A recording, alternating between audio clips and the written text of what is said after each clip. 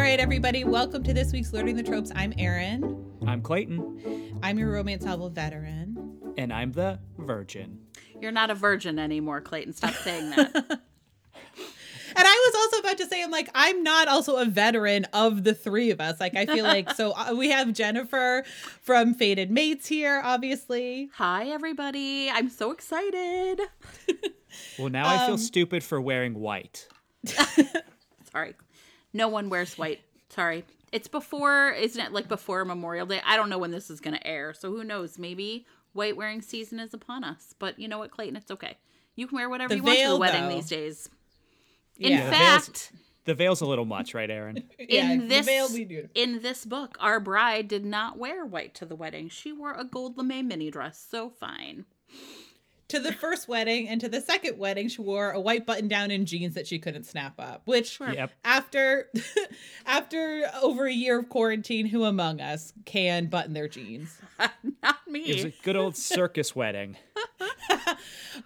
So this episode came about from Twitter, where I don't even remember the original. I was going to look it up, but then I got distracted. This book, Kiss an Angel by Susan Elizabeth Phillips, comes up every few weeks on Twitter. Somebody's like, has anyone read this book? And everyone is like, yes, it's amazing.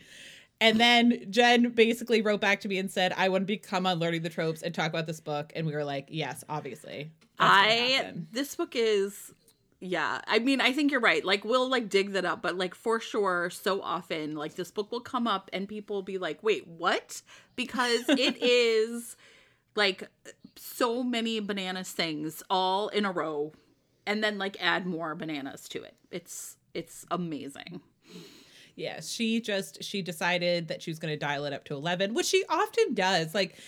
Anyway, I feel like we're getting ahead of ourselves because first we need to judge these covers. Yes. And I don't like either of them. What do you guys think? No, I agree. So we have the original paperback, which is from 1996, and it looks very much like a young, I guess it looks like, I don't even want to say young adult. It looks younger than that. It looks like half of a young girl's face with a crown. Right. I thought this would be like a Princess Diaries type book from that cover. And then the second cover, the Kindle 2009 one, is just a beach. Right. It's a beach with two beach chairs that are empty and a beach umbrella, which they go to the beach for a hot second in Jersey. I was like, where is the tiger? Where is the circus? Where is this is so weird. It was so weird to me for sure. Yeah. If you picked up this book not knowing anything about it, you're not getting what is being sold to you on the front. The beach scene is the original paperback that's half the woman's face. It looks like Bridget Moynihan. It's fine, I guess, because it's supposed to be a pampered girl princess crown. Okay, maybe. But then I feel like the Kindle version, it's a beach scene. I'm expecting that to be Knights in Rodanthe style or something. And it's so weird that it's the only time that they're on the beach, it's the boardwalk in Jersey. And there's tourists yelling at them as they're trying to talk. So it's not the vibe. Yeah. So now I don't want to show off here, but I read this okay, so I just texted you both the cover from the paperback I still have. Wow. Oh, okay. wow. Because I really love this effing book, okay? And I don't honestly, you all, I do not even know what is happening on this cover because it's there's a green heart with a swan, maybe, and some birds flying around, and then it's a tunnel of love thing. Yes, exactly. But even that is so strange because, and then there's something, is it an angel above the little heart? Who knows? So it's it's carnival, not circus, if anything, right? That's a good point. It just feels like whoever designed that cover was oh, circus, and then did Tunnel of Love, not, the big top. So, I don't know. It's the mysterious ways of the 90s romance, I guess. But I know. I didn't even see that on Goodreads. I'll put that on Instagram. Yeah. That's amazing. It's like a real, and like I said, I should have dug it out of like this box I have. Like, you know what I mean? But this is the one I remember reading when I first read it. And, you know, it's all text. That's the other thing, right? Susan Elizabeth Phillips is really big. Kiss an Angel's really big. There's not even really any hint at all of like what it's about. But also, what could you hint at? But so, Clayton, Clayton, can you tell us what is this book about? Oh my goodness. There's so much to dig into that I'm going to try to be very succinct with this. So this book is about Daisy, who is a prim, girly girl who her father sets up a marriage to Alex Markov, who is this really handsome Russian guy who performs at the circus. And he takes her to the circus and says, your dad's paying me to be married to you for 6 months, and she's going to get money after 6 months if she stays in this marriage because her dad is rich. And so it's a marriage of convenience. He's incredibly cruel to her for a very, very long time. She starts performing with him. She starts befriending animals when she was afraid of animals to begin with. She's still afraid of dogs, but she can lay down in tiger cages. Sure. And then there's Russian royalty involved in this at some point. There's also a side romance with two of the most... wow. I mean, how do you even describe Brady and Sheba's relationship other than masochistic, I guess? That's basically the book. I mean, there is a happily ever after. There is a baby involved that Alex doesn't want at first. There is I'm getting ahead of myself, but there is a groveling scene that is insane. Yeah. I guess what I would just add is Daisy is at the beginning, both her father and Alex think she's like a real like feather brain. There's a lot of real a lot of negative talk about Daisy's like ability to just like do things and take care of herself. She's like a ditz, she's like whatever, they're terrible to her. And so Alex's job, along with like kind of staying married for 6 months, is to like toughen her up. So that's why, you know, he's like, I'm performing the circus and you're going to come along and like learn how to work hard and be a productive member of circus society. Well, so Jen, you mentioned, because you have a book that has probably the original cover. Yeah.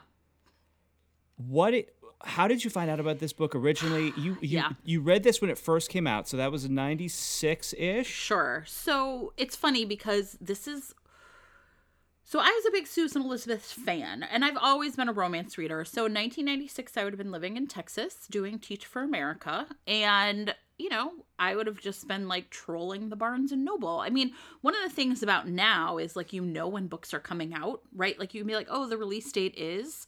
But back then, you would just show up at the bookstore and be like, oh, a new Susan Elizabeth Phillips, right? So this is somebody I had read and like would have probably like immediately picked this book up just because I liked other books by her. And, you know, like I said, I feel like I have a clear vision of it on like one of those like spinner things or whatever, right? Those like little mass market paperbacks. Yes. Right. So and you know what, even though I've always just been like a romance reader, and I definitely it would have been something where I was like, oh, I like this author. She has a new book out. And I just would have picked it up to read it. And then I will tell you what, and I carried it around with me, right? So I've moved from Texas, I moved to California, and then to Seattle, and now to Chicago. And so the books that like made it all the way definitely had something about it that like really stuck with me.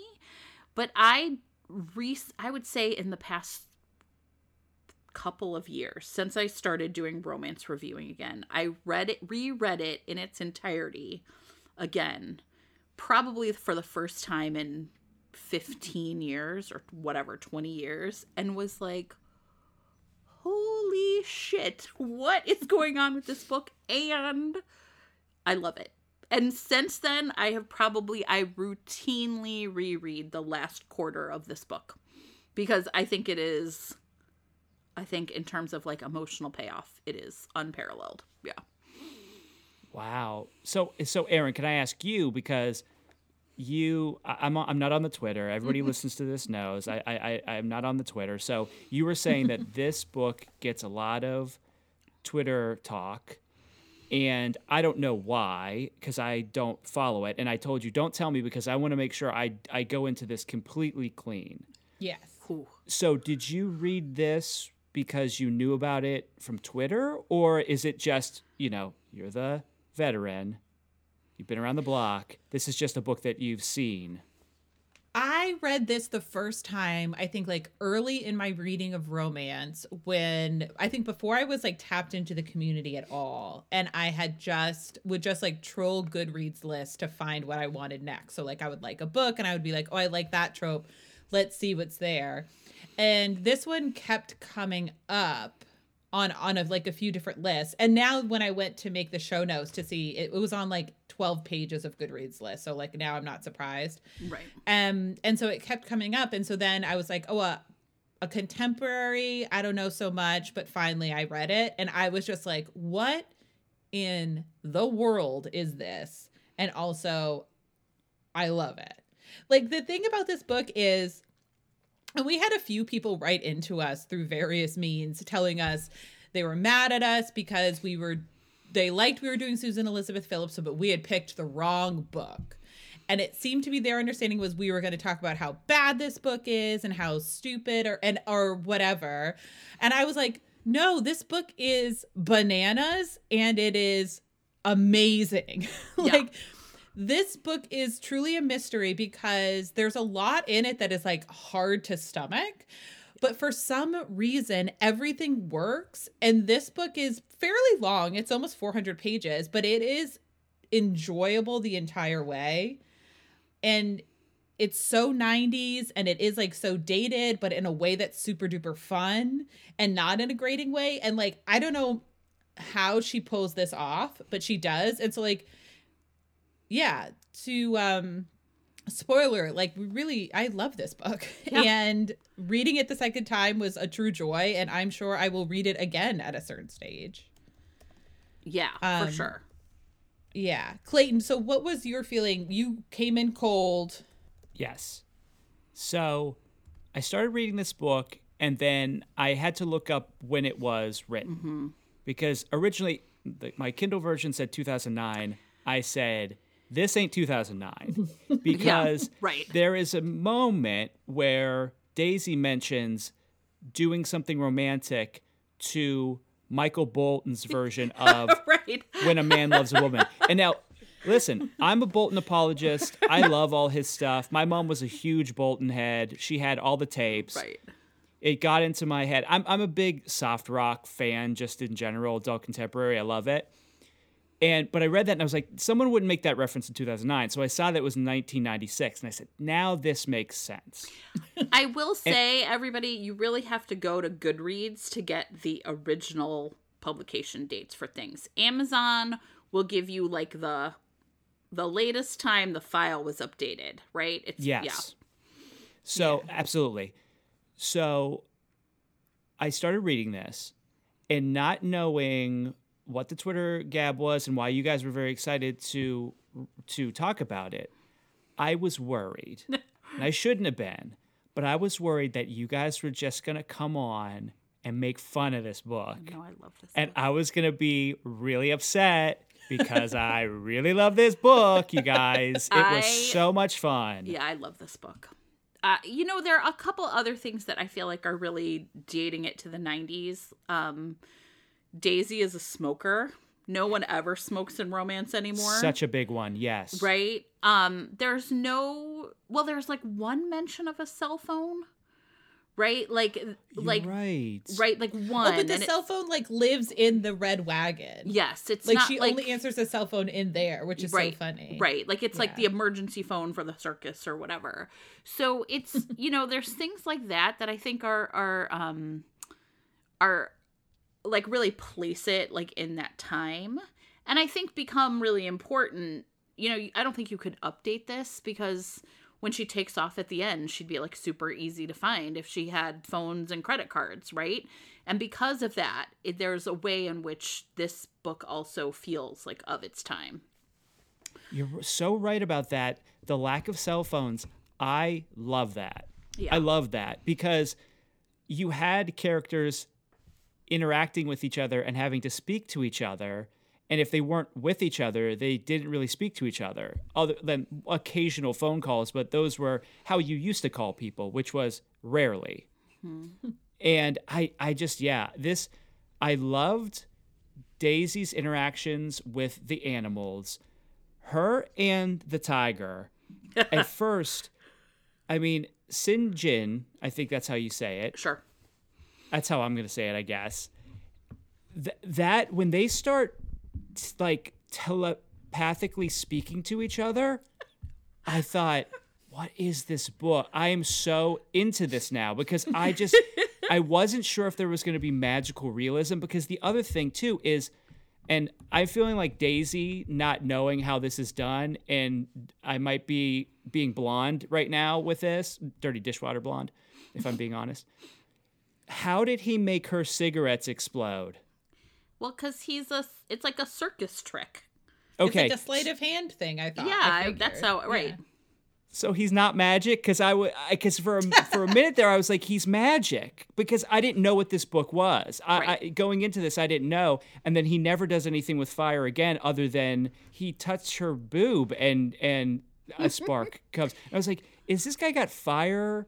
Does this guy have fire powers? And then when she's talking to the tiger, and she gets really hot, I was like, is she like into this tiger in a sexual way? I didn't know.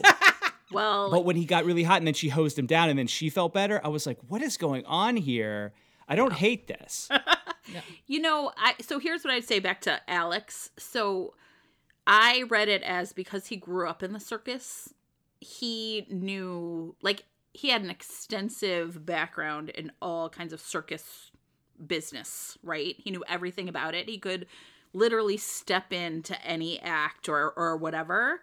And but his preferred thing is like the whip and the horse. Like, so that's like his main deal, but I think he is like basically so good at all of it. That's kind of how I read that. It's just like a trick he can do without even thinking about it, but that's not even the thing he's best at. He does the thing with the whip.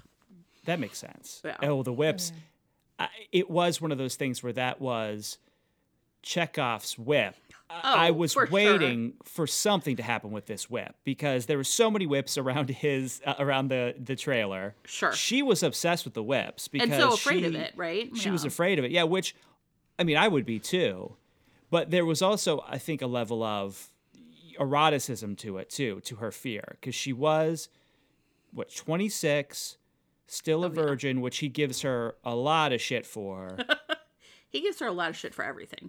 Literally, Yeah, there's nothing that she doesn't get shit for. Literal shit at the point where she gets in trouble. Like, right, so at one point there's a theft from the box office, and everyone thinks that she did it, and her punishment is to literally be scooping out the shit from the elephant's house or whatever.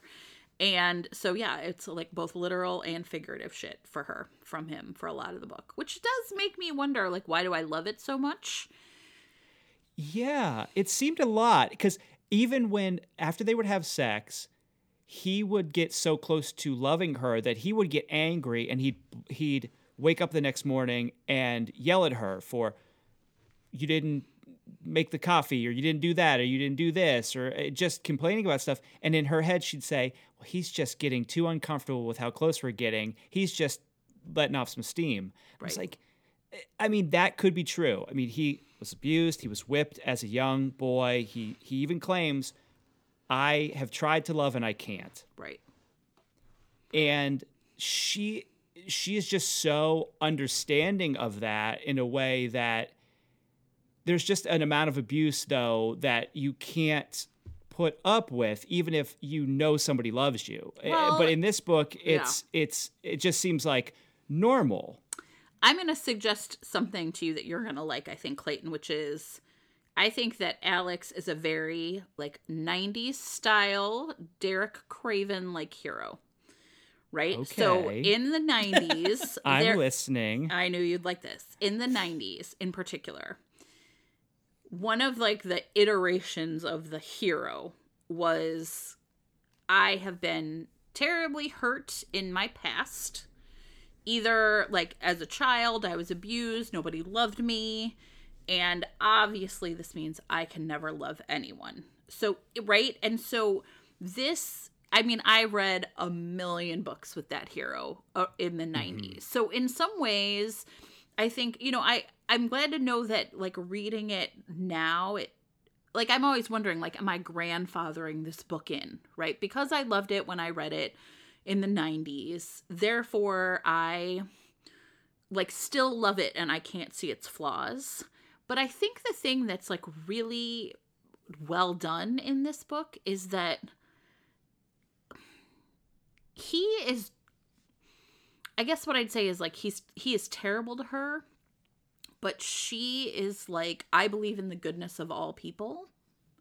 Right? It's like really well established. I grew up her like damage from her mom being essentially you know, single mother and great in some ways and terrible in others. Like they just felt like the right, like they clicked together. And so in some ways I feel like she was like, I'm not going to let him change who I am. And that I think is why it worked for me. Yeah, that's true, because she has that nature of, like, even Heather. Right. She knew Heather stole the money. Right. But she still took her under her wing. Heather even mentions, because there's different points of view, which was interesting in this book too. We shuffled between a lot of points of view, mostly Daisy, but it moves around. And Heather has that love-hate with Daisy because she's in love with Alex. Alex looks at her as a baby. And she talks about Daisy, how she's so nice, and she's always petting. She's always rubbing her back and rubbing her arm. And Heather doesn't get love from her father. So Brady's another one. He's from that same school as Alex, where there's a moment at the end where she's going to leave and go back to Wichita. He's sending her back. And she's like, don't come talk to me. Don't see me. I hate you. You never show me you love me. And in his mind, he's thinking, all I do is for you. And I love you so much. I can't believe you don't understand that. But then with their outward, how they behave, you could totally interpret it as not love. And so the men in this are very much of that ilk, right? Where they're so closed off, they don't know how to say that they love somebody, but they think that you're going to pick up on it through, here, let me help you with this wheelbarrow. Right. And let me, I'm going to make sure you don't date boys, and I'm going to push you hard, and I'm going to make sure I'm going to make you tough. That is a form of love, and I understand it, but the communication isn't there like it is now. And I think reading this book, and I still loved it, and I understand those people completely, but it is nice to see now where we are in romance in these times where the communication is so much better. Right. That you do get men who clamp up and things, but not to the point of these heroes. Oh yeah, not like this. I mean, and also like the excessive secret keeping, right? So she doesn't know what his real job is. She doesn't know that he has money. She doesn't know anything about his family. Right? So, one of the ways that he's going to like protect himself, and he tells himself it's to protect her, is to like not disclose any of that information, right? That way she won't get too attached, and we'll just be able to separate after 6 months. Like all of that felt very, like, reading it again, it was like so 90s, like so 90s. Yeah. Aaron, did you what did you think of all that? It is one of those things, like, as you're reading it, you're like, this is gross, and he's overly hard on her and all these things. But I think part of it is that it is so steeped in the 90s that it's almost like watching an old movie or something, and you're like, yeah, these people aren't acting the way that people act, but it's like a stylized version. So it's almost like this is like a stylistic version of the 90s that probably never really, I hope never really existed. How could this story have happened? But the idea of maleness in the 90s, I think, was very specific. And so this all made sense within that. And I think also it's for Daisy, it's like she grew up without discipline. And not that it's up to your romantic partner to discipline you, unless you're into that. But I think it's like she was a little bit. Yeah, she wasn't not sure. into it. Yeah. They did a lot of role playing. But you know, her mother seemed to just view her as an accessory. Yeah. You know, would bring her around. It was fun. Would be like, oh, go talk to this person. Go talk to this person. Her father seemed to like have no relationship with her, basically. Yeah. And so then I think that there was somebody there who was like showing up day after day and was holding her to a certain standard, and was consistent with her. I think even though that consistency was, you know, him being overly critical, was still like something that she really craved. And so it made sense why she stuck around. And also I think you benefit a lot from being mostly in Daisy's point of view, where you see like it doesn't really affect her that much until the end. Right. Like most of the time she's like, oh, whatever. Oh, he doesn't understand what he's doing. Like she can sort of see through the tough exterior as well. Right. And that was, I mean, I think for me, the thing also is this book is like really deeply emotional, which is like why I read romance, right?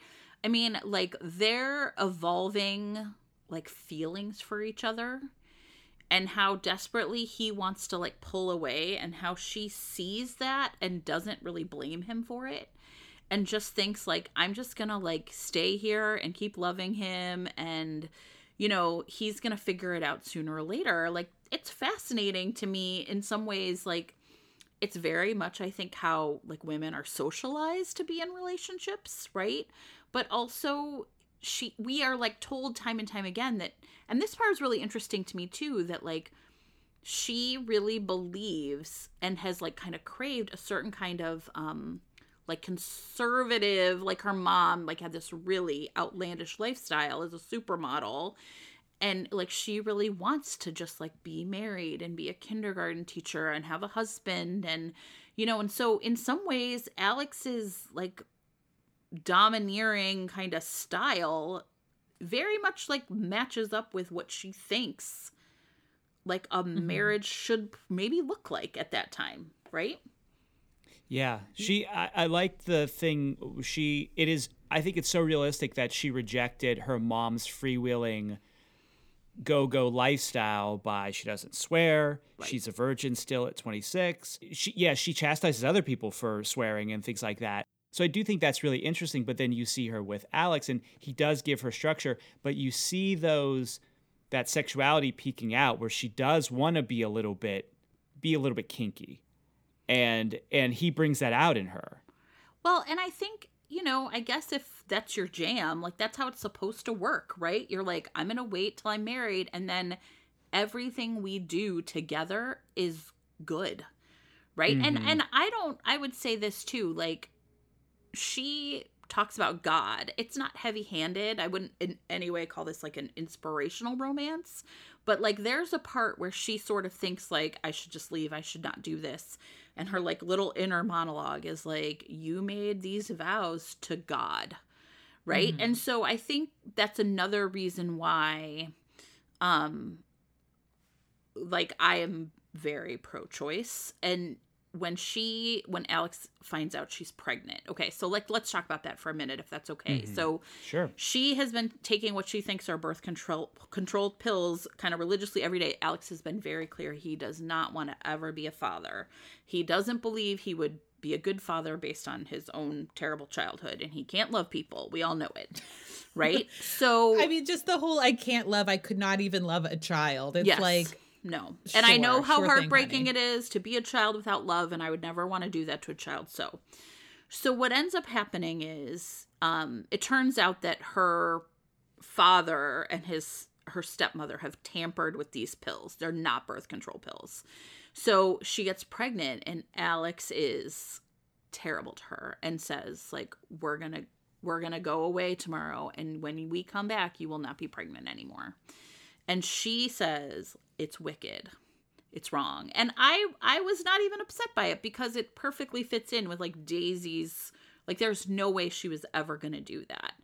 And it really is this question of like, how far can you push someone, right? All of the things that Alex has done, the small ways he was dismissive, the fact that he didn't believe her when she said she didn't steal the money, right? All, you know, all those things. She could forgive all of that, but that was unforgivable. And that's when it was over. Boom, over. She was like, and now we're done. Yeah. Yeah. Well, I'm obviously pro-choice as well, but I do think it's one of those things that it depends on the mother too, and she really wanted this child. Yeah. And I think she wanted the stability that a child would bring. She wants to be a kindergarten teacher when the kids come. She loves the kids. So well, and she loves Alex. Like, there's no part of her that would ever not love their baby, right? So it totally makes sense for her character. Yeah. Yeah. Well, and she's already told him that she loves him, and they're living in this have been living in this state of seeming bliss for 6 weeks or so. So yeah, I mean, as much as I am pro-choice, I also don't think anyone should be forced to get an abortion, obviously. Right. That's not pro-choice either, right? No. The choice part is the real important bit. Yeah. So yeah, that was also, so she has known basically for a while. Yeah. And then I have so many things okay. So she's known for a while. She's like, I'm going to tell him. She keeps not telling him. And then it's moments before they go on stage where he performs this whip trick with her. And she basically has to stand still while he cuts a paper out of her mouth. Yeah. And there's a flat paper flower between her breasts and all these things. And I'm like, Daisy, you do need to tell him this is absolutely 100% the worst possible time to tell. Do not do this. And then she does. And of course, the worst thing happens. He accidentally whips her because he's discombobulated. And that sort of is the catalyst for her. Him wanting her to get an abortion is what gets her to run. But that is sort of the thing that breaks her ultimately. I think one thing that's really important about that scene, to me upon rereading, is their thing when you work at the circus, everyone is part of the acts, that's compulsory, and there's no, it doesn't matter how tired she is, it doesn't matter, you have to be there, right? And so there's no way at this moment that Alex is not going to go out and perform with her, right? That's just what they do, no matter what. And so one of the things I thought was really interesting about that, though, is Alex knows that the crowd is turning on them. And there's the really big thing about this book, besides Alex is no one can love me and I can't love anyone, is his pride, right? He's and this part was so I'm sorry, some of it made me laugh, right? My pride is so great. I would never beg. I would never get on my knees. I would never say I beg you. I cannot do any of those things. And the thing that's really interesting about before he accidentally whips her is he knows, the text makes clear that he knows he should wrap it up, but his pride won't let it end that way. So he's going to go in for this one last trick. And I do think that that's an important moment, because I do think it's he's already said something really terrible to her, but it's just another moment where we see that he cannot take care of her the way he needs to. He lets his pride get in the fucking way, right? And 100%. So, yeah. And I love this scene. You guys listen, I reread the scene all the time. So then he whips her, and then she literally, he freaks out, right? He knows that he has hurt her. And he carries her out of the big top, and she won't even look at him. Mm. She will not even look at him. And she just refers to him as the betrayer. Right? Because she knows at this moment, and we don't know, but she must be calculating, how am I going to get away from him? Because we're done. We're done. He gives her all the information she wanted the whole time. I sell Russian art. I'm rich. I have a house in Connecticut.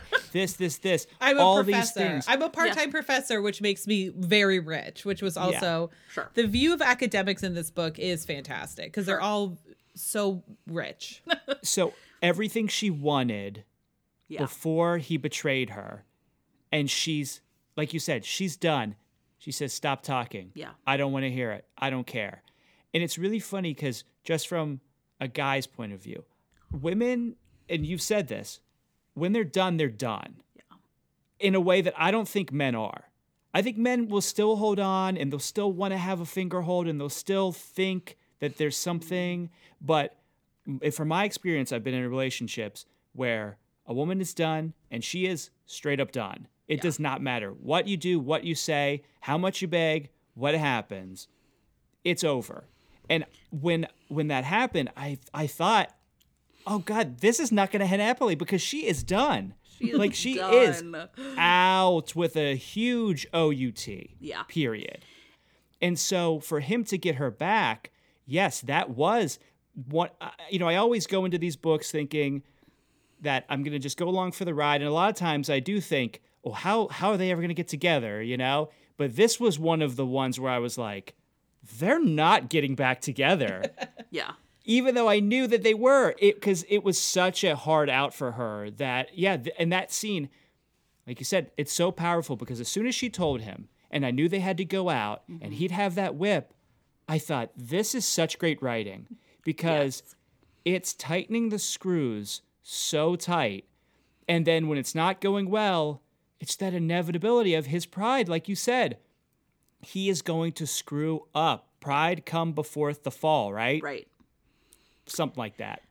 And, something like that.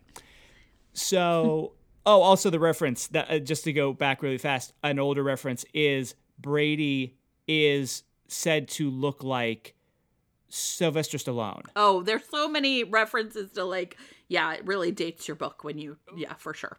But like a rougher Sylvester Stallone, which...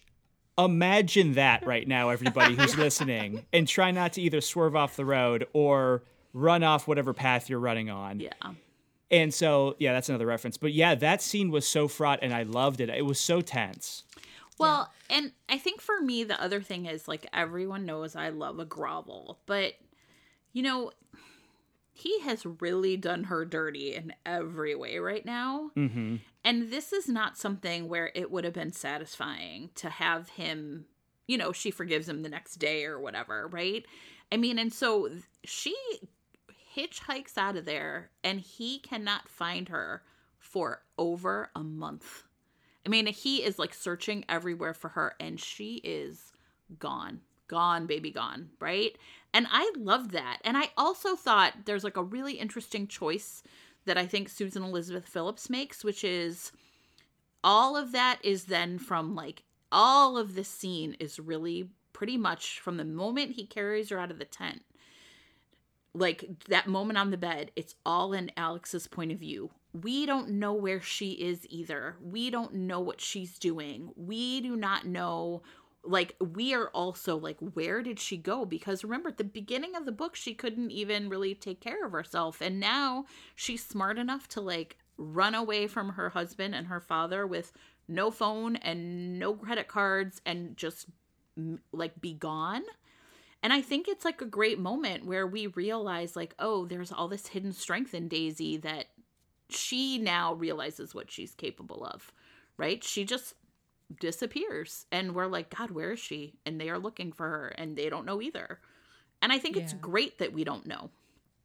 Mm-hmm. I agree. And I think it's also, as the audience or as the reader, I was never worried about Daisy. I think because we had seen how strong she was, how capable she was, how she was with people, that I never doubted that wherever she was okay. And that she would be able to make it work because she was so hardworking and so capable. And something that I really love is, that we are in Alex's point of view. He finally realizes that, so she's in love with the entire menagerie. Mm-hmm. She's in love with a gorilla named Glenna, who has ended up in a wildlife reserve. Sort of Alex got her there. And Alex realizes, well, if she can't be around the menagerie, the circus animals, she's going to be around the one animal she can be. And so that's how he finds her, going to the zoo where Glenna is. And when he spots her for the first time, he's like, oh, she looks different. She looks sadder. She looks thinner.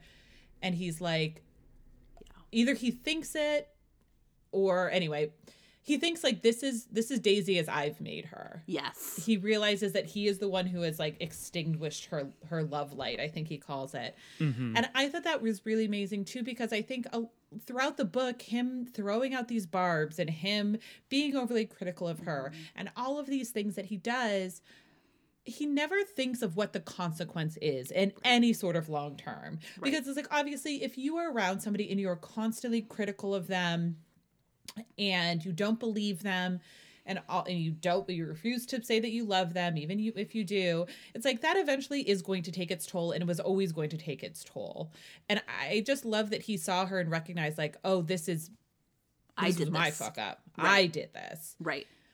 Yeah, I think it's, and that's it. I feel like part of the reason the ending is so powerful, and I read it over and over again, right? Like a couple of weeks ago, or whatever, at some point on Fated Mates, who knows when this is live, like at some point, I talked about like the reason I like to see men suffer in romance is not like external suffering. Like I don't want them hit by a car.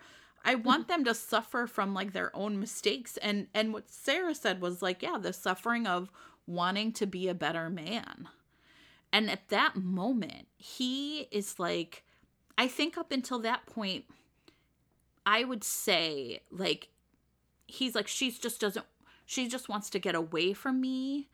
And it's not until he really sees her that he realizes like both the extent of what he's done, but also that she left because she was done, right? Like he did this to her, but like she had no intention ever on coming back. She wasn't punishing him. It was just over for her.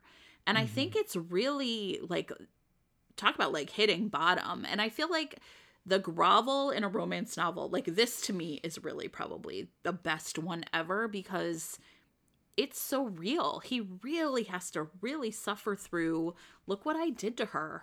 Look what I did to her. Look what I did to us. He loves. And he also thinks that she has lost the baby. I think just because she doesn't look good and like the clothes she's wearing, it doesn't look like she's as pregnant as she should be. And he immediately is so sad about it. Right. You know? And it sort of makes you realize that like he did want this baby, and him saying those things is just like another string of him saying unbelievably cruel things that he doesn't mean. Yeah. But you know what else? What else is great about this grovel though is she doesn't immediately forgive him. She's not like, "Oh, great, you're back. I guess you found me. We're back together." I mean, he like is basically like, "You're coming with me," and he takes her back to the circus, and she is like, "Fine, I'll get back to work," but she is different, and she's just like, she goes and sleeps in the tiger's cage every night, or she like huddles up with Tater, the elephant who loves her, and she like gets under his like trunk or whatever. And you know, I think it's important that like he basically then has to say like, she's like, let me go. It's like 2 weeks later, and she's like, you have to let me go. And he agrees to it. I mean, that's the other thing. Like, she ran from him at once, but he has to also agree to let her go. I mean, this is like layers upon layers of this. And I think it's really powerful. And I think that's why this book ultimately, it's the ending to me that really makes this book. Well, when he gets down on his knees to Sheba over Shinjin, who Sheba says she sold. Right. And as much as Daisy loves Tater and she loved Glenda, she has a soul connection to this tiger. And so Sheba's like, you need to get on your knees and you need to beg me to get this tiger back for Daisy. And it's his pride again, his pride. And it's so histrionic, this scene, where this man, the idea of him just getting down on his knees is everybody's going nuts. Is he going to do it? Even Daisy's like, don't do it because I know you as the proud man, and don't make yourself into something you're not for me. But he gets on his knees and he says what she said, because she is so, I don't want to say because she is willing to do stuff, but she says the only person who can, take my pride. I'm the only person who can give somebody, Nobody can screwing it up. demean me. I can only demean myself. I can only choose to, right? But it's a choice to say, I'm going to get on my knees for you because I want to. Now, and she does that for him sexually, right? Right. And in every way, yeah, right. She's like, I'm going to just take this bullshit from you because fine, whatever. Because you can't take that thing that is me away. Unless I give it to you. And so when he says, he kind of echoes the same thing. And God, I'm butchering it. I wish I wasn't butchering it. But he echoes the same thing to her that she said. It is so cathartic. Yeah. And then it turns out Sheba did it because she said, I'm sick of everybody moping around. I didn't give away the tiger. It's coming back. And Brady's like, you're a real fucking asshole. Let's get married. Like, don't say I'm not a bad, don't say I'm a bad person. I will say, don't fucking say I'm a bad person. This whole scene at some point when Alex is like, I'm not going to get on my knees. And Daisy thinks, okay, I actually highlighted it because I was cracking up. Daisy thinks oh, he cannot do it. What good would it do to save one magnificent tiger if she destroyed the other? I was like, listen, St. John is going to be shot. This motherfucker just needs to get on his knees for 3 seconds and say, don't kill the tiger. Those are not actually the same thing. But romance reasons, fine. He couldn't get on his knees. But let him get them caps dusty, lady. I was Come on. It's fine. But yeah, it's really, I think that's a part that's, I don't know, maybe there's some power in it. Maybe it's silly, but there's always a sense in this book that Daisy understands Alex better than he understands himself. Mm-hmm. And so therefore the arrows and, things he slings at her, his words or his meanness, it never really impacts her until it's you're going to have an abortion and until the whipping. And then she's basically like, fuck you, I'm out. And I think that's why the book does still work for me, because despite all of this other, there's a lot of really problematic, crazy stuff, right? It doesn't feel like Daisy is a victim in the book. And I think that's would have made it much harder to read. Oh, yeah. Right? I think if Daisy had been internalizing the things that were being said about her, but she never does. No. And I also think that there's something to her relationship with St. John and her relationship with Alex and how she equates the two and how she immediately has a very strong spiritual connection to the tiger. They speak telekinetically, which is great. I love it. I mean, Tell him now. Oh my God. That's what I was going to say. I'm like, the best reveal of a heroine being pregnant is in this book. And it's just the tiger saying, tell him into her brain. And you're immediately like, fuck, she's pregnant. Yep. I was like, oh, shit. It's so good and gives you chills because it's like, yeah, of course St. John would know. And I mean, that's amazing. And there's all, she talks a lot about how his St. John's eyes and Alex's eyes are the same. Sure. And I think she sees them as being the same person in this. The gold. Yeah. And the way that mysticism works in this book, it's the circus. It's about illusions. It's about putting on a show. But there is it's only her and this tiger that have this connection. Right. I thought was really powerful, and it also made it feel so much more real that I'm like, oh yeah, she can 100% talk this tiger. Sure. Obviously. She takes the tiger out. I mean, I read this. I forgot how much I loved all this. In the morning, for everyone who would wake up, she'd let St. John out of his cage and they would go hang out in the fields together. And I was like, of course they do. Of course. But not if it was a residential area. She made sure to say multiple times. But very safe. Yeah. Well, and also he escapes his cage because it's this old cage and, goes up to a toddler and is maybe going to eat a toddler. And Daisy saves the day. And Daisy saves the day, of course, and lays down with him and hugs him and walks him back to his cage. And they're sort of having a conversation as it's happening. And he's like, I'll go in the cage for you, I guess. I can't believe you're doing this to me. And she's like, I know, I'm sorry.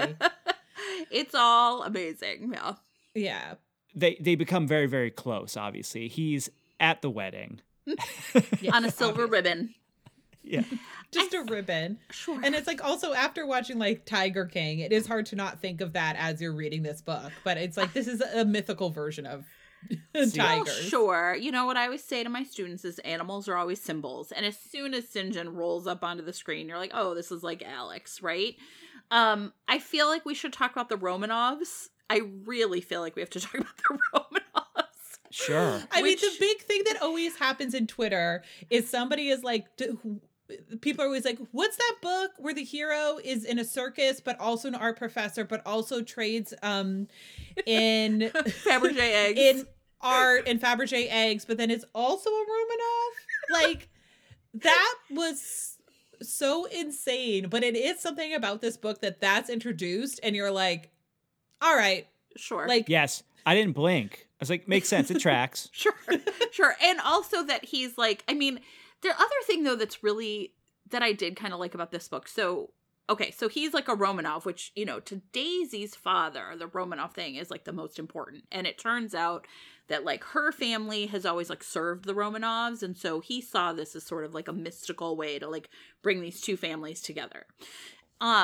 Alex and Daisy both think it's crazy, like just like whatever. I mean, it's like true, but like doesn't matter. But one of the things that's really interesting is so Sheba is the one who actually owns the circus, and she comes from like a really proud circus heritage. Like she's a flyer, I guess, like a trapeze artist. And, you know, Brady is like a Brooklyn butcher son who just came to love the circus. And one of the things that's like really interesting in this book is, you know, it's about like family and lineage, right? So Daisy is illegitimate. Her father, who's like this kind of stick in the mud diplomat, again, a very 90s dad's job. I feel like I could name a bunch of books where like the bad guy's dad, like the hero's dad or somebody who's like a diplomat. Mm-hmm. I have no idea why. I guess post US, I guess is maybe Soviet Union. Anyway, just like all those James Bond movies and all that international relations stuff. But her parents were never married, right? And then there's this whole thing about like Brady's daughter Heather is like, you know, the sons are part of the, you know, the circus act, but not Heather. And I feel like it's, you know, when you're in some little world, the rules of that world and like who are like who's on top and who isn't.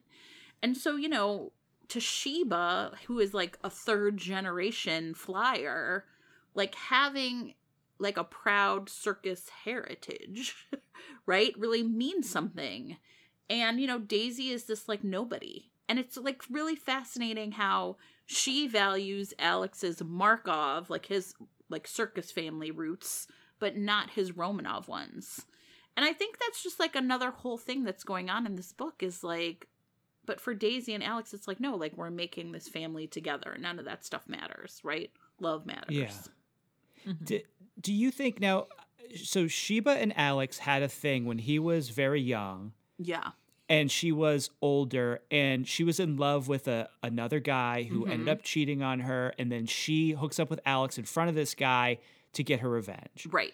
And then they hook up again when he's older, and the difference in their age is no longer too big of a deal. Right. And she falls in love with him, but he can't love, so he doesn't fall in love with her. Sure. But he says that he doesn't think she actually loved him. He thinks she loved his circus roots. Right. I don't agree with that. I don't know. I think she did love him. What do you guys think? I think she... Well, okay, I think she does love Brady at the end, right? And Yeah. even though their relationship is not like what I would want, like that tumultuous, like two really high-powered, like hot-tempered people together, she craves that. And so I don't know if Alex would have given her that because he's so contained. Mm-hmm. So, I mean, I do think she loved him, but I think it wasn't ever going to last. I mean, I don't know. I don't think she was honest about like their long-term prospects, maybe. Yeah. I think she also I think she loved him because he was in the circus family, because I think if she had genuinely loved him, I don't know if that level of like rage and animosity would have been in there. Mm-hmm. It's Like so the true. way that she felt about him, because she hated Daisy in a way that it's like, I think if you love somebody and they kind of move on, not happy about it. But I think there's like a sort of a resignation, or like there's a part of you that's like, I do love this person. I do want this person to be happy. Even if you're not like toasting them at their wedding, but that exists.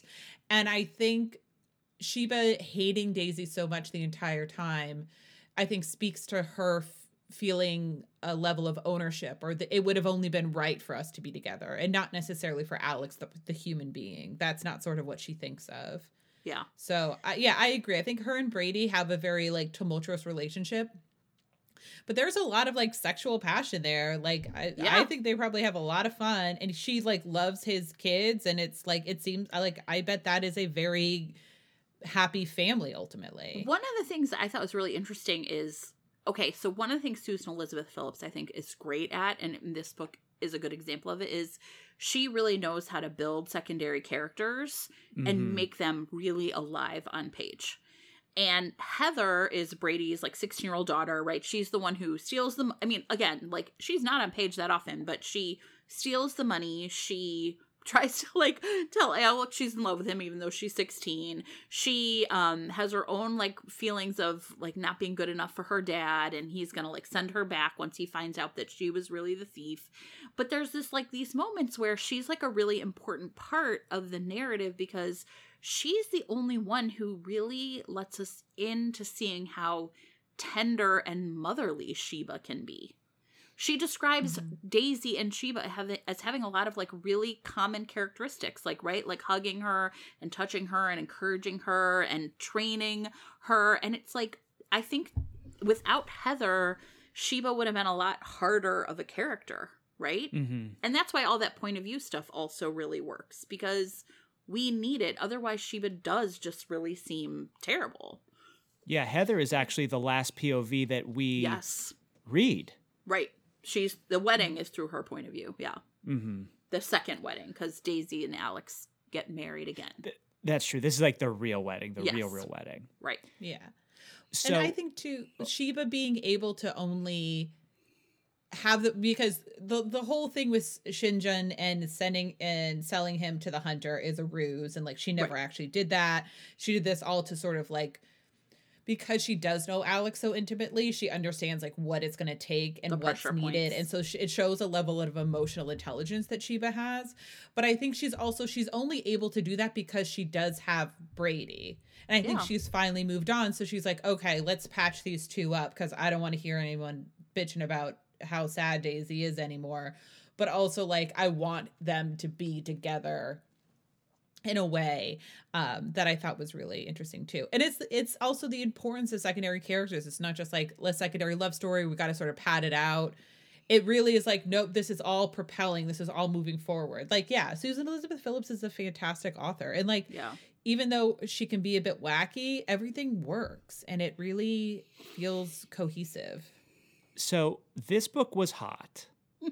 It was. Because so that fuck scene between Sheba and Brady was awesome, because I didn't know where it was going, and then as soon as she's got her boobs out and she starts styling, and Brady's like, what is she, because this comes after you think they're gonna just get into a fight or even like get physical. Brady, I know they play with Brady being aggressive but not physical, but there's always that fear, you know, when you introduce that fact that he's got a fiery temper, he's pulling women around and stuff. Yeah. And then when they start going at it, I was like, this is so awesome. I know this is not a relationship to be in, because it works for them.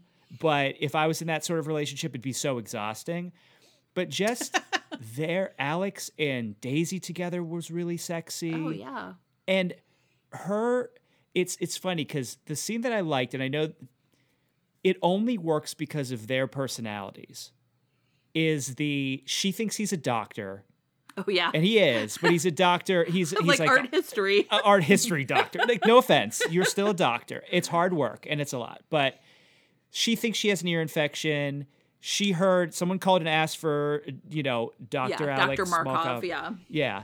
And she's like, what kind of doctor are you? What kind of doctor are you? And then he's like, fine, I'll check you out, whatever. He lays her down. He does all this stuff. He makes her take her underwear off. and all this stuff.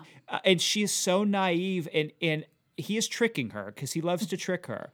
But it works because of she knows he's not going to hurt her, and she says it in this scene. Yeah. Like, I trust him. This seems unorthodox, but I know he's not going to hurt me. That's very important in this scene for it to be sexy and for it to work. Yeah, it's really playful.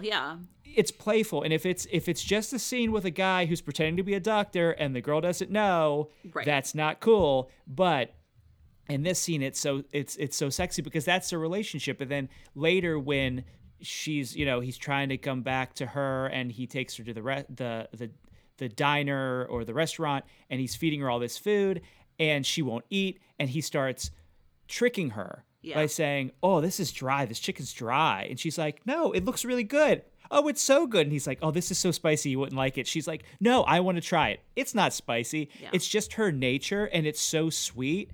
And, like we said earlier, they think she's a featherbrain, but I think she's just really trusting and naive, but also she has this just core of kindness and goodness and belief in other people's goodness that makes her so attractive. I'll tell you what else, though, really dates this book, which is after she comes back, after he brings her back, before she says, "Right, we're leaving." There's a scene where Alex essentially says, and I will tell you what, it is not really there's not a lot of it on page, and it's Alex's point of view that he just loves her so much, and he's they're sleeping in the same bed, and he wakes up in the middle of the night and they have sex, but he realizes the next morning, or sort of even as it's kind of happening, that she was not into it, that she was just laying there, and he can't even look himself in the face because he feels like a rapist. No part of this is ever from her point of view, ever. Mm-hmm. She never mentions it. She never says anything even verbally that he reports. And I will tell you what, that is a scene that I do not believe an author in 2021 would ever include in the book. No. And I'm not going to make excuses for it, but I just want to say that is there. And I was sort of I was like, oh, I think when I read this, I just right past that because, that's pretty unforgivable. Yeah. It's written so nonchalantly too that I actually had to reread it. Yeah.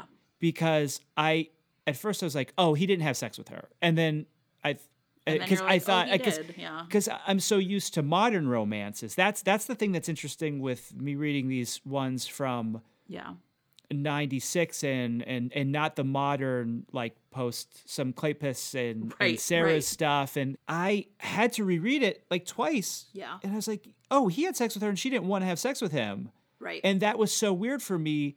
And I know it's it is, you can't make excuses for it. And it is of the time, but everything else in this book was so awesome. But yeah, it is tough. It is tough to read something like that. Yeah. Well, and I think, it's tough to so not only do I think it's also tough that we never hear what Daisy says or thinks about it. Mm-hmm. And so it also feels like another erasure in the text, right? And so if I were to point out the thing, as much as I love this book, that is one thing that I think really makes it truly problematic in a way that cannot be I'm not going to make excuses for it. It's there. I don't even really think it's it just it's some fascinating choices were made, and I don't think they would be made today. Absolutely. No. Yeah. Well, and I think it's also showing sort of, he describes Daisy as being more or less just indifferent to it as it's happening, which is she just lays there and is you're doing that. And that's it. It's there's no information from her. And that I think is problematic, both in the way the scene plays out, that it's there at all, right? And again, I just don't think it wouldn't happen. 25 years later, I don't think anybody would write it that way. And the thing is, you could excise that section. Sure. And because it really doesn't, like you said, because there's no repercussions from it either, right? So if you excise that, there wouldn't be any mention of it later. So you could take it out, which is a good thing, but also it's a bad thing that you could just have that and then there be no repercussions, right? Like there should be tendrils to that there's not. Right. And I guess I would say, though, in a weird way, I'm glad that it has stayed in, because I do have really mixed feelings, for example, about like books, like sort of formative texts that get rewritten for like modern mores. Like it was in that book in 1996 and it was doing what it did, and we all have to kind of deal with it. And I do feel like even just as a marker for how things have changed, but yeah, like the fact that it happens and like you said, there's no tendrils to it. It's like a way to show Alex feeling bad. It's not great. Yeah, I agree keeping it in, because it does show, it's a snapshot of the time. I mean, like we've talked about how this book is very 90s in a lot of ways that are like kind of silly and kind of fun, but I don't think taking like if you needed to take it out, it's up to Susan Elizabeth Phillips if she feels like it's necessary. But I feel like it sort of shows like, oh, we've also come a long way in this way as well. Yeah. And it's sort of, showing that. So I think that's important too. Well, here is the big question. Would you fuck them? I know, it's so strange to do it right after that conversation. I know, I'm like, but obviously, yes. Yeah, they both seem very hot. Why not? Is this like a together? Like I get to say it together? Like Daisy would never be in a threesome, right? No. Yeah, for sure. Sheba and Brady too. I mean, honestly. I was going to say, absolutely. Yeah. I don't know about... Sheba and Brady, you would be on like at a resort somewhere. Oh, God. And he would be like, oh, my wife. You're all in the hot tub. I would also like to categorically state that I think it'd be cool to sleep with a tiger purring in its cage. Okay. Oh, yeah. Thank you for saying that. I was going to say it, and I want to snuggle up to that tiger. I don't care what anybody thinks. Yeah. Obviously, that's just me living my best life. Fantasy, but that's some real hot girl shit right there, right? Yeah. Oh yeah. Yeah, that's like amazing. This tiger is like literally tamed a tiger, right? Yeah. Yeah. Yeah. Oh, a three-way with the tiger and Daisy. No question. I'm just gonna say it because who cares? We're all thinking it. Sure. Yeah. But this is one of those I love all of like the circus animals, and all the stuff with the animals was so amazing.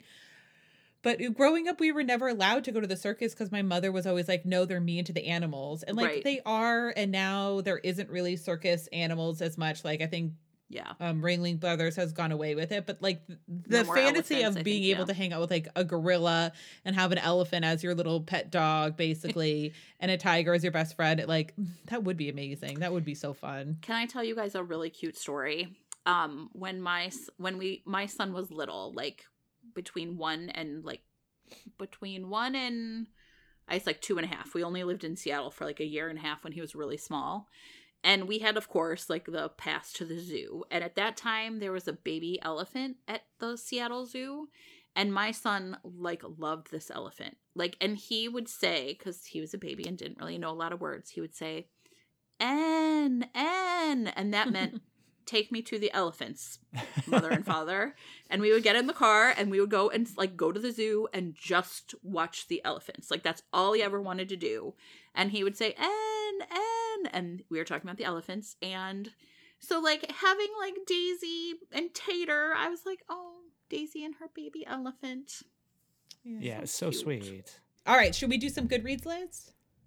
Yes. Okay. Yes. Best ever contemporary romance books. I mean, maybe. It's pretty good. I mean, okay. I'd say for me. Sure. Yeah. It is a Best favorite. accidentally pregnant in romance novels. Yes. I mean, yeah. Yeah. Also, this is like a very small sampling. Like this was on literally like 20 pages and I just got bored at a certain stage. Sure, and I do have like a they're all the full-time same, job. right? So slow burn romance. Would you call this a Yes-ish. slow burn? I would not call this a slow burn. I wouldn't. They are married the first scene. And they have sex pretty early. So Yeah, I would they say get physical very early. I would not call it a slow burn. No. Off the list. Yeah. Girly girls, romance heroines who love fashion and maybe just a little high maintenance. And maybe Yeah, she starts out as high maintenance. Yeah, I would say I'm okay with that. Although she gets over it, but it almost feels like a little punishing when she's like covered in like muck. So, yes, but sure.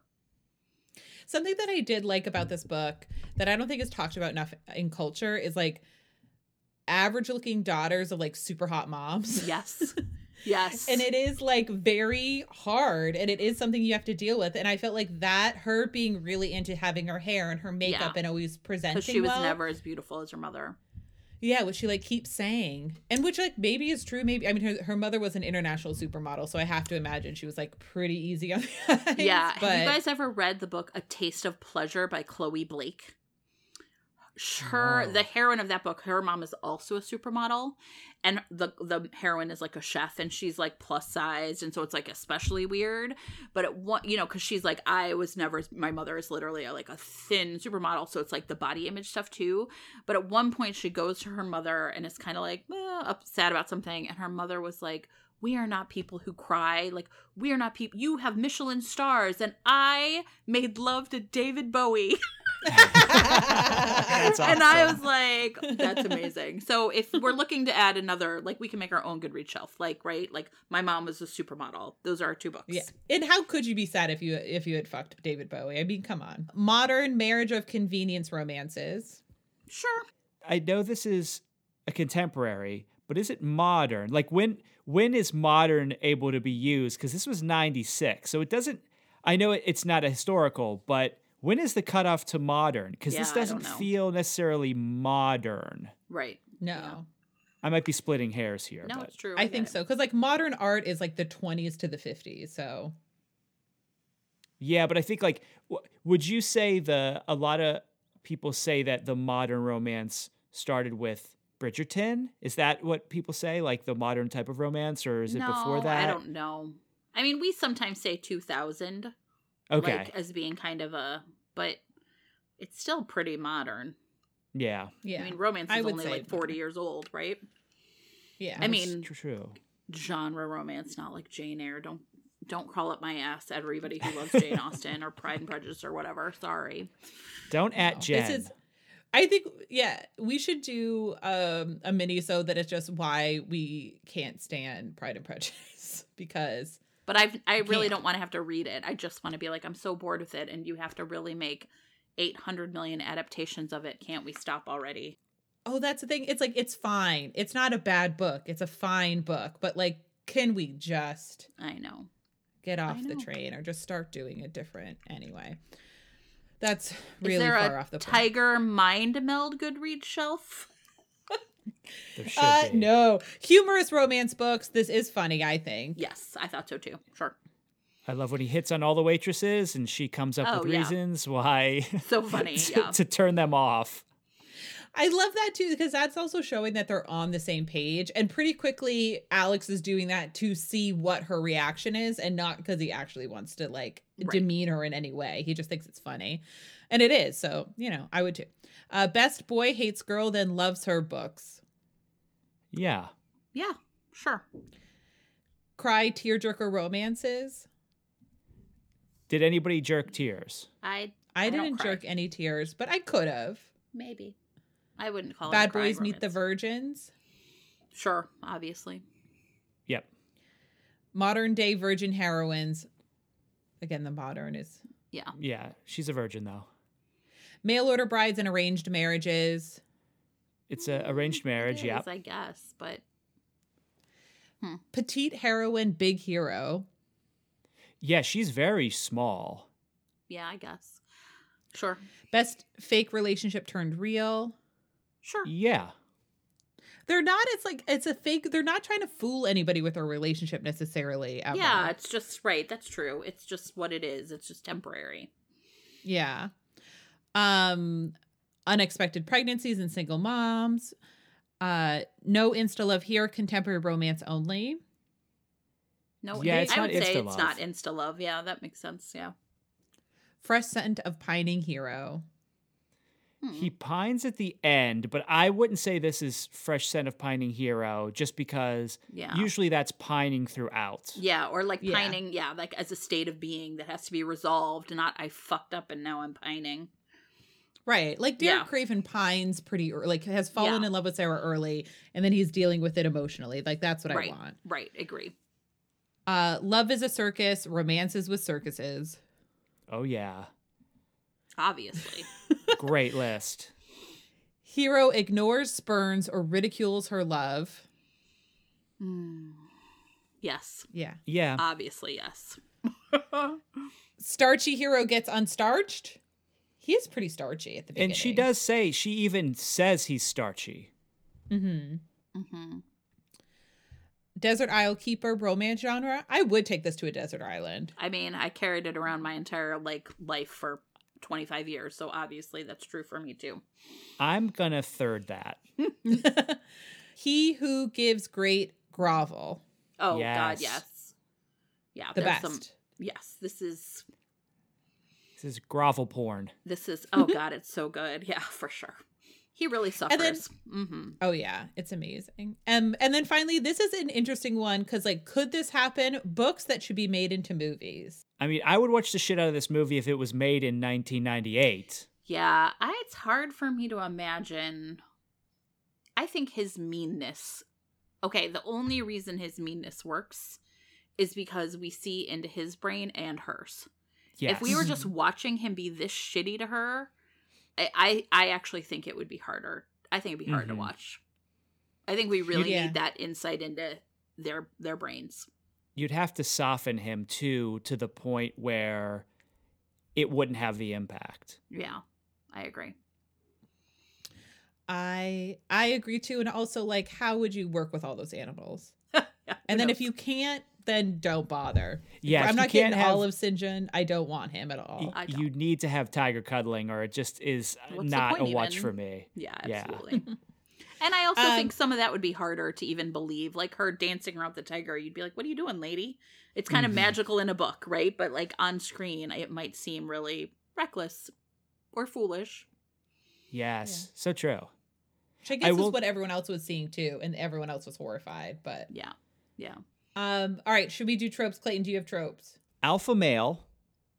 I would say he's an alpha Yes. hole to an extent. I would agree. Oh yes. Circus romance, arranged marriage, hidden baby because she hides it from him, Okay. accidental pregnancy.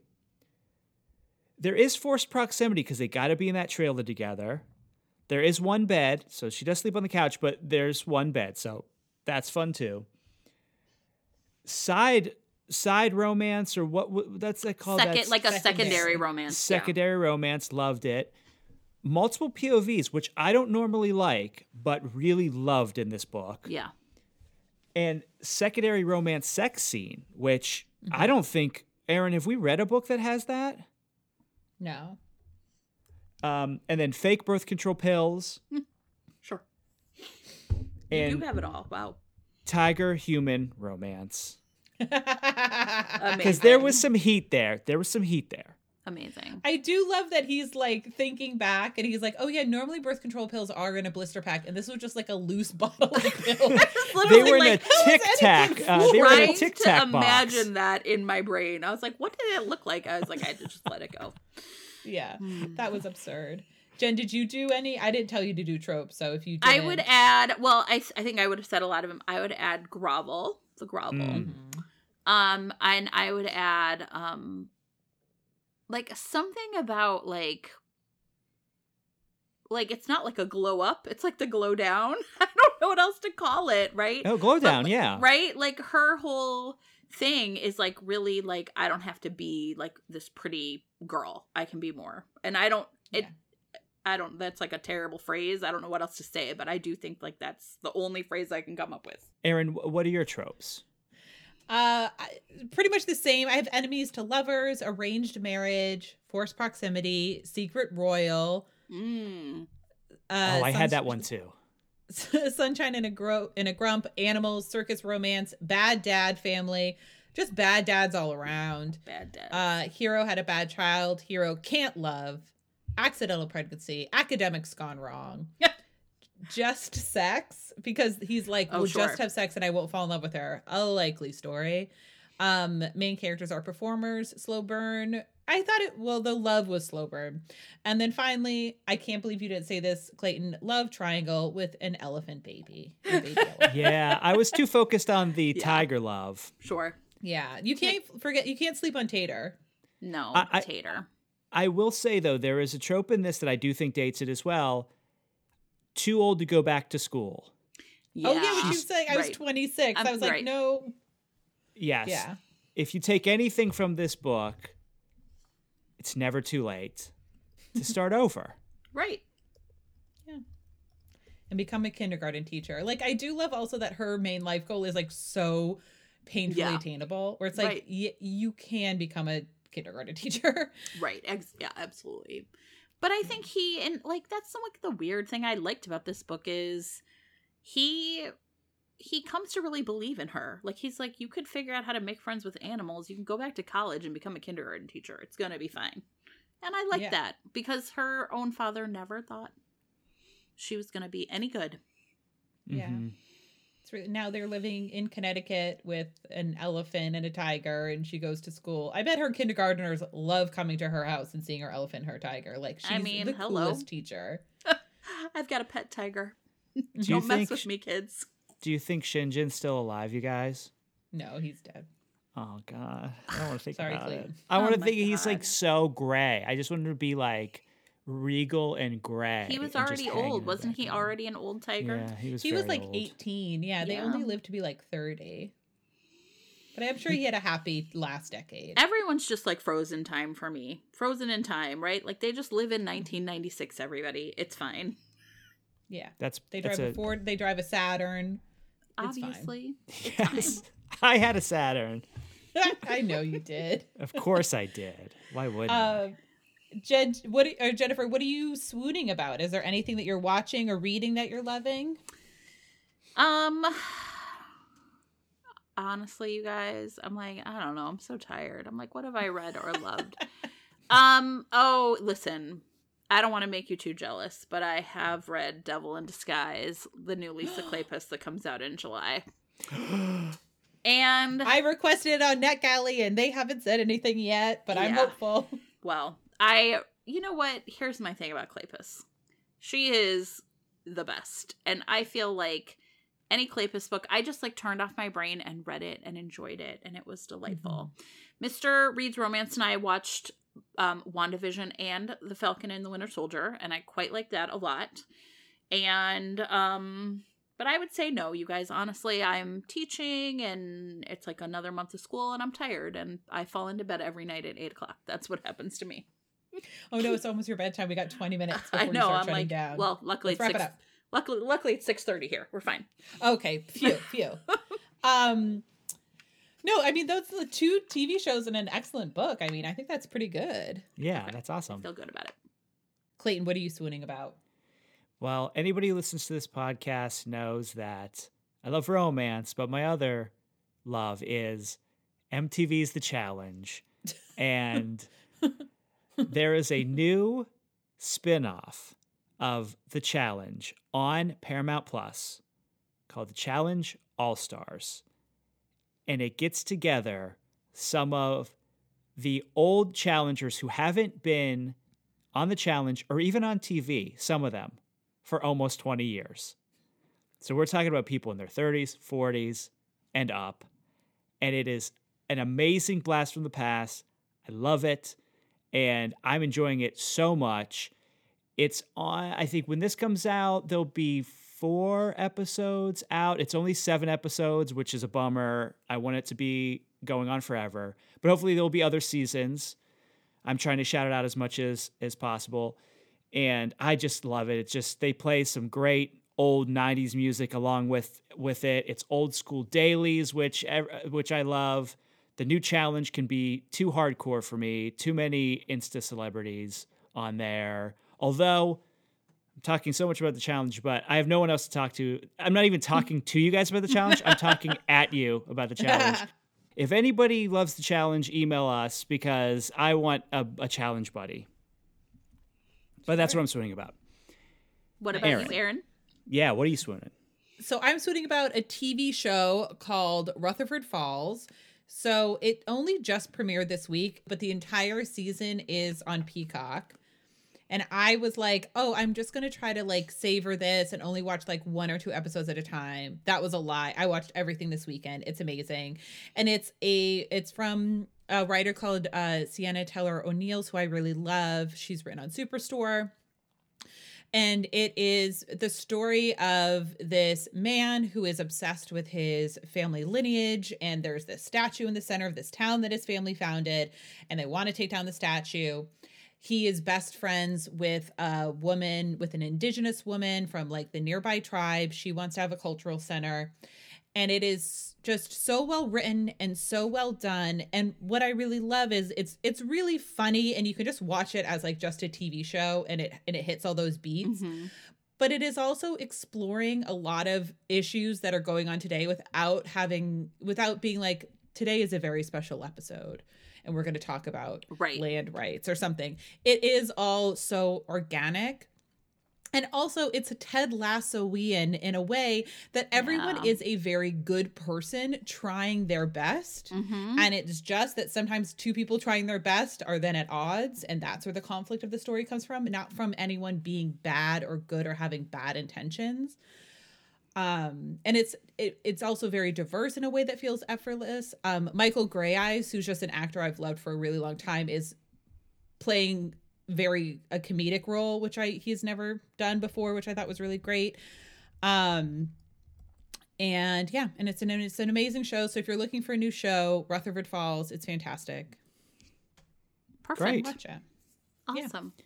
Thank you so much, Jennifer, for joining us. This was so much fun. Every time you come, it's the best. How can people find you?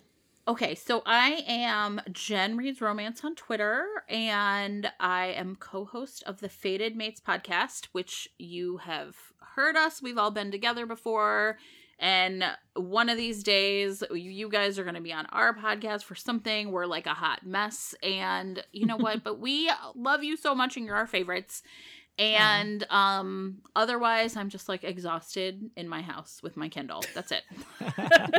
So find Jen just tired, trying to stay awake. Read. Just find me tired. Like, just tired, everybody.